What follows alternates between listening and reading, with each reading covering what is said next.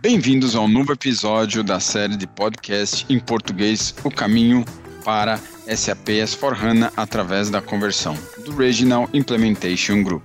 Temos a certeza que um produto e um projeto de sucesso levam o cliente ao sucesso. Nesse episódio, faremos entrevistas juntos aos especialistas do RIG, que nos ajudarão a entender como as empresas podem adotar o SAP S/4HANA. Meu nome é Diogo Irã, sou da SAP Brasil e hoje vamos bater um papo com a dupla de especialistas, Thiago Zanguetin, consultor de tecnologia, e Vivian Mafra, consultora funcional da SAP, que faz estreia nesta série de podcasts. Vivian, por favor, apresente-se e na sequência o Thiago. Oi, Diogo. Obrigada pelo convite.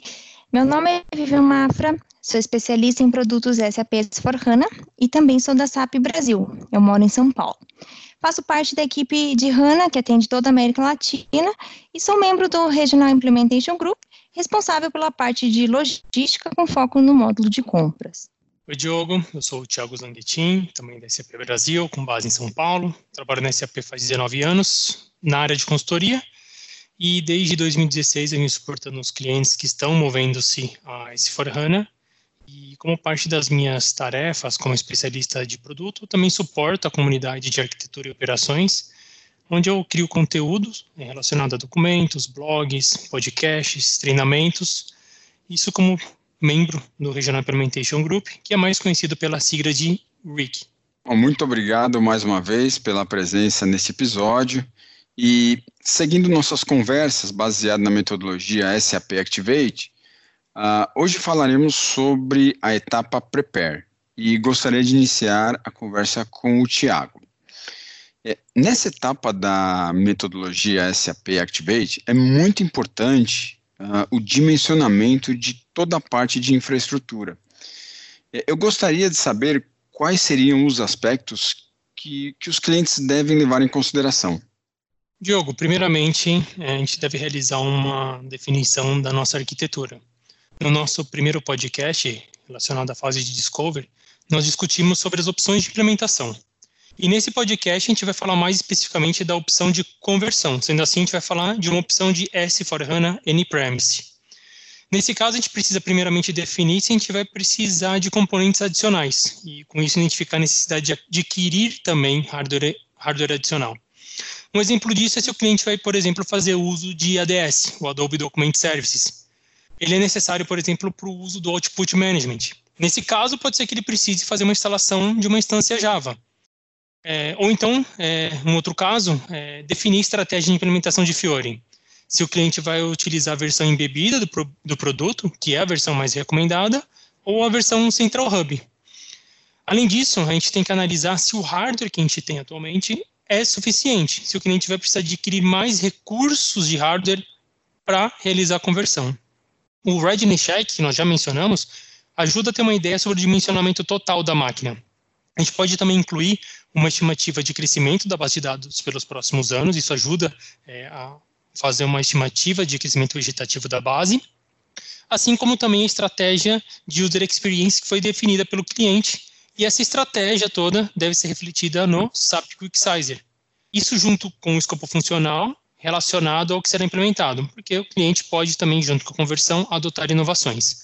Dessa forma, a soma total de recursos é o resultado do que foi apresentado pelo SAP Quick Sizer, mais o resultado do relatório de sizing. Outro fator que a gente tem que considerar é hardware adicional, caso a minha estratégia de downtime não seja atendida, se a minha janela de manutenção não é suficiente com o hardware que eu tenho atualmente. A empresa precisa definir quanto tempo ela pode ficar com o sistema em business downtime, né? Ou seja, que o negócio não vai funcionar, e se essa janela total vai ser atendida pela opção standard de conversão da ferramenta. Caso isso não seja atendido, a gente vai precisar aí pensar em outras opções para minimizar o downtime, mas nos podcasts a seguir a gente vai falar mais detalhadamente sobre essas opções de aprimoramento de downtime. Perfeito. E uma vez definidos estes requisitos de infraestrutura que você mencionou, eles são aplicáveis também ao Fiori ou a outros pontos específicos por definir, já que o Fiori é um dos temas com maior inovação. Sim, um ponto importante na definição da arquitetura vem da estratégia de user experience. Por exemplo, se os aplicativos vão ser acessados da rede local ou da internet, assim como quais aplicativos Fiori serão adotados pelo cliente, e também como eles serão adotados. Isso tudo tem que refletir, como eu comentei no Quick Sizer, e ao falar também dessa forma de adoção, a gente pode definir e entender se isso vai ser feito por fases ou não, ou seja, se a gente vai liberar todos os aplicativos de uma só vez, ou se a gente vai fazer isso de uma forma gradual. Caso a gente faça de uma forma gradual, a gente pode também pensar em uma estratégia de hardware gradual, ou seja, adquirir hardware de uma forma gradual. A equipe de User Interface pode usar o Readiness Check para fazer essa avaliação, ou então a recomendação de aplicativos Fiori do Fiori Library. Isso vai ajudar eles a determinarem quais aplicativos Fiori devem ser incluídos no escopo do projeto. E nesses dois casos, é recomendável dar um foco especial aos aplicativos chamados de Lighthouse Cenários. Isso porque, com base em experiência em projetos de outros clientes, essa lista contém uns aplicativos que são mais utilizados durante as implementações. E para esta fase de prepare, qual ferramenta podemos considerar do ponto de vista técnico? Bom, existem algumas ferramentas, mas para essa fase existe o Maintenance Planner, que está disponível no SAP Support Portal. Essa é a ferramenta que vai fornecer para a gente uma avaliação dos componentes adicionais, que são os add-ons, também das funcionalidades adicionais ativas na instância, que são as Business Functions. Em relação aos add-ons, ele vai nos ajudar a identificar quais são os componentes que estão instalados no sistema e se eles precisam de alguma ação adicional, como, por exemplo, alguma certificação por parte do parceiro, ou se ele não existirá ou não vai ser utilizado pelo cliente no futuro e pode ser desinstalado. E dependendo do add-on que existe, e dependendo da atividade que precisa ser realizada, é um processo que pode demorar algumas semanas. Então, é importante executar isso de forma antecipada. Sobre as Business Functions, o Maintenance Planner vai criar um relatório de compatibilidade dessas Business Functions com o S4HANA, e se houver alguma Business Function que não seja compatível com o S4HANA, para poder continuar a conversão, pode ser necessário fazer algum pré-projeto para desativar essa funcionalidade, caso seja tecnicamente possível. Por isso que é importante revisar o resultado dessa ferramenta, do Maintenance Planner, com a maior antecedência possível. Lá no Readiness Check, também tem seções que fornecem essa mesma análise. Então, quando a gente chegar nessa etapa do projeto, o cliente já não deveria ter mais nenhuma surpresa em relação a esse tópico. E Thiago, um ponto que me chama a atenção é que dentro da metodologia SAP Activate, para esta etapa, são mencionados ciclos.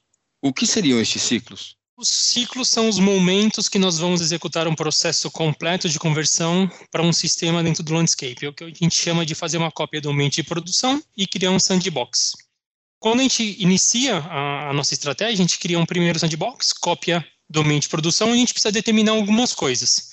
A gente precisa primeiro saber que o nosso ambiente de produção pode ser convertido, qual é a duração de cada um dos estágios da conversão. Por exemplo, se o meu sistema tem a mesma configuração de hardware da minha produção e a duração do meu downtime é suficiente, então ele me atende, então eu não preciso tomar conta ou não preciso me preocupar em relação à capacidade de hardware. Mas, se não for suficiente, eu preciso pensar em outras estratégias. Além disso, a gente precisa também fazer o cálculo das atividades relacionadas a essas etapas e criar um documento que a gente chama de runbook, onde a gente vai colocar todos os problemas, todos os erros, todos os objetos de migração, todas as cargas, todas as interfaces, todos os ajustes de parâmetros de sistema operacional que a gente precisa realizar para que nas próximas execuções isso seja um acelerador. E a gente ganhe tempo realizando as próximas atividades em desenvolvimento, qualidade, produção, ou até mesmo num próximo sandbox, caso seja necessário. Todas as atividades também relacionadas à qualidade dos dados devem ser incluídas nessa análise do sistema, e depois da conversão, um dos itens mais importantes é ter um sistema a partir do qual a gente possa realizar as atividades de correção de código. O mais recomendável é ter um sandbox que seja cópia do ambiente produtivo. Até porque já traz um ambiente com as últimas atualizações de programas, as notas aplicadas, por exemplo, e isso ajuda a mitigar os riscos. Mas no caso dos códigos desenvolvidos pelo cliente, Como podemos ajudar a identificar os impactos na conversão para estes códigos? Perfeito, Diogo. E nesse ponto a gente tem algumas ferramentas que podem ajudar nessa análise, mas eu acho que a principal para esse ponto é falar do ATC, que é o ABAP Test Cockpit. Esse software ele requer um sistema nativo 7.52 ou superior, e é por isso que eu comentei que o Sandbox, uma vez convertido, ele serve como sistema para realizar a avaliação de código em relação ao restante do nosso landscape, ou seja, eu consigo, a partir desse ambiente, cópia de produção, fazer uma análise da adaptação de código necessária em comparação ao desenvolvimento, qualidade e produção. O ATC vai nos fornecer uma lista de cada uma das linhas de códigos de programa que serão afetados na transação para o S4HANA. E aí, a gente usando algumas ferramentas de desenvolvimento ABAP, ele vai nos ajudar a identificar quais são os processos que podem sofrer uma correção de forma automática, ou seja, ele faz uma sugestão de correção de código. Mas também existem outras opções para fazer essa revisão. Você também, cliente, por exemplo, não precisa esperar concluir esse primeiro ciclo, ele pode, por exemplo, usar outras ferramentas como o SCP, o SAP Cloud Platform, que tem um aplicativo de Custom Code Migration para Fiori também, e pode fazer uma revisão de uso desse código, ajudando a evitar esforços de correção de código que não está em uso também, por exemplo. E alguma outra atividade que não falamos e que você considera dispensável nessa etapa? Eu acho que um último tópico que a gente pode abordar nesse podcast é a criação de uma lista com todas as interfaces do nosso sistema. O cliente precisa ter uma lista com todas as interfaces de todos os tipos, desde serviços web, a interface que funciona com arquivo no sistema operacional, por exemplo. O Readiness Check também oferece um suporte para esse tipo de atividade. Na parte de integração, tem informações relacionadas a iDocs e extratores BW também. Bom, de qualquer forma, é importante identificar todas as interfaces para analisar como elas serão afetadas nessa transição. E aí também colocar no runbook qual que é o impacto e qual a ação em cima delas. Excelente, Thiago. Bom, agora eu passo a palavra para a Vivian e falaremos um pouco do lado funcional. Vivian, quais são as ferramentas disponíveis e quais as atividades a serem realizadas nessa etapa, olhando o lado funcional? Então, Diogo, temos 3 ferramentas. O Simplification Item Catalog, Readiness Check e Simplification Item Check. Essas ferramentas geram informação muito relevantes para a conversão, com conteúdo que permite que o projeto de conversão SAP S/4HANA possa ser realizado de uma maneira mais precisa e menos disruptiva. Bom, primeiramente, deixa eu explicar o que é cada uma e qual o seu objetivo na transição SAP S/4HANA. O Simplification Item Catalog, como o próprio nome indica, tem uma lista detalhada de todos os itens de simplificação. Então, ele traz uma descrição de todas as alterações relevantes que podem ter impacto na conversão. Em cada tópico, que é conhecido como elemento de simplificação, são documentadas as notas SAPs correspondentes e também as possibilidades de atenuar os efeitos que são derivados da implementação de um S/4HANA. Quero destacar aqui que essa lista é produzida por versão e é bem fácil de encontrar no portal help.sap.com quando digita lá Simplification Item Catalog no campo de busca. Aí agora sobre o Readiness Check. Como o Thiago já explicou, essa ferramenta, além de informações de sizing, add-on, business functions, avalia também o impacto da adoção do SAP S/4HANA em termos de processo de negócio. Por quê? Porque considera as alterações nas funcionalidades, inovação, redesenho de processo, que no conjunto agrega eficiência e elimina redundância da atividade do dia a dia. Aí, com essa ferramenta, a gente reduz o universo, a gente passa do mais geral para o mais específico. Então, a gente tem cerca de 800 objetos no Simplification Item Catalog, e a gente passa a ter cerca de 150 no Readiness Check. Aí depende da complexidade dessas alterações. E, por fim, o Simplification Item Check, que embora nem sempre está disponível nessa fase do projeto, eu quero falar que esse é um dos pré-requisitos mais importantes em qualquer conversão para o SAP S/4HANA, porque ele é essencial para analisar o impacto desses elementos de simplificação no seu sistema, no sistema do cliente, porque ele retorna quais os dados são afetados pela simplificação com base em relevância, que aí refere se o item é atualmente utilizado ou não, de acordo com as regras que tem no Simplification Item Catalog, e por consistência, que verifica se essa conversão é viável através do Software Update Manager, que é a SUM, que é a ferramenta que controla todo o processo de conversão do início ao fim. E após executados esses relatórios, eles ajudam em qual atividade no processo de conversão? Na preparação dos workshops ou das sessões de apresentação das novas funcionalidades, que a gente vai realizar na etapa de Explore. E aí é onde a gente explica as mudanças no processo de negócio e como são alguns dos pré-requisitos que devem ser atendidos na transição para o SAP S/4HANA. Tá. Mas do que se trata estes workshops? Então, Diogo, eu acho melhor te dar alguns exemplos. Se a gente fala de finanças, temos, por exemplo, o arquivo fixo. No caso de ativo fixo, a gente tem que considerar que a Business Function EAFIN deve ser ativada, que é aí onde está o novo mecanismo de depreciação desse módulo. Essa nova funcionalidade tem que ser ativada antes de executar o processo de conversão. E, com essa ativação, devem ser feitos alguns ajustes na configuração, que justamente são explicados e definidos durante esses workshops que eu comentei. Aí, se a gente fala de logística, o uso de Business Partner agora é obrigatório, e é o único ponto de manutenção para cliente fornecedor.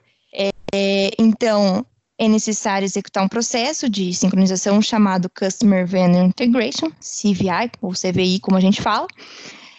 E para isso, são necessárias algumas definições, ações do negócio, para poder executar as configurações, como análise de grupo de conta de cliente-fornecedor, definição de intervalo de numeração, e também tem que revisar a questão de autorização, porque com a implementação desse processo, tem mudança nesse aspecto também. E o mais importante é executar a limpeza de dados, porque isso é crucial na sequência do processo de CVI. Aí, relacionado a isso, a gente também recomenda, quando for possível, executar um archive. E assim, para fechar, outro ponto bem importante que a gente tem aqui é revisar os pontos de integração, como, por exemplo, com HCM, SuccessFactors, CRM, porque isso é muito relevante antes de iniciar esse processo. E tudo isso que eu comentei aqui é definido na próxima fase, nos workshops da próxima fase. Então, em todas as fases do SAP Activate, são produzidas entrega durante todo o projeto até que o resultado final seja obtido, que aí é um sistema convertido, completo e operando na nova plataforma SAP S/4HANA. Muito bom, Vivi. Bom, chegamos ao final do nosso bate-papo. Eu vou pedir ao Tiago a gentileza de fazer um resumo dos passos indispensáveis que conversamos até o momento. Bem, Diogo, de forma resumida, o cliente precisa primeiro definir a estratégia de User Interface e conhecer quais são os aplicativos mais relevantes disponíveis e incluí-los na estratégia, né?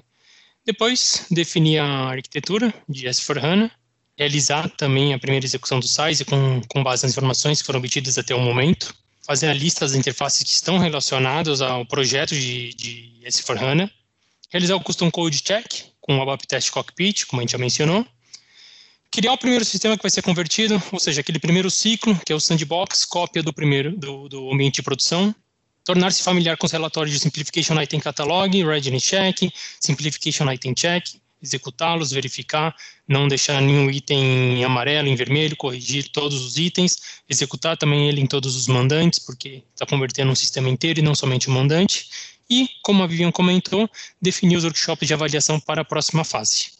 Então, resumidamente, é isso, né?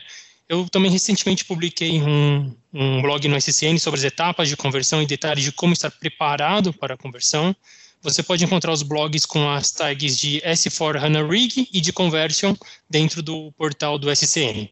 Bom, no próximo episódio falaremos da etapa Explore da metodologia SAP Activate, passando por aspectos técnicos e funcionais com os especialistas do RIG. Até lá e muito obrigado!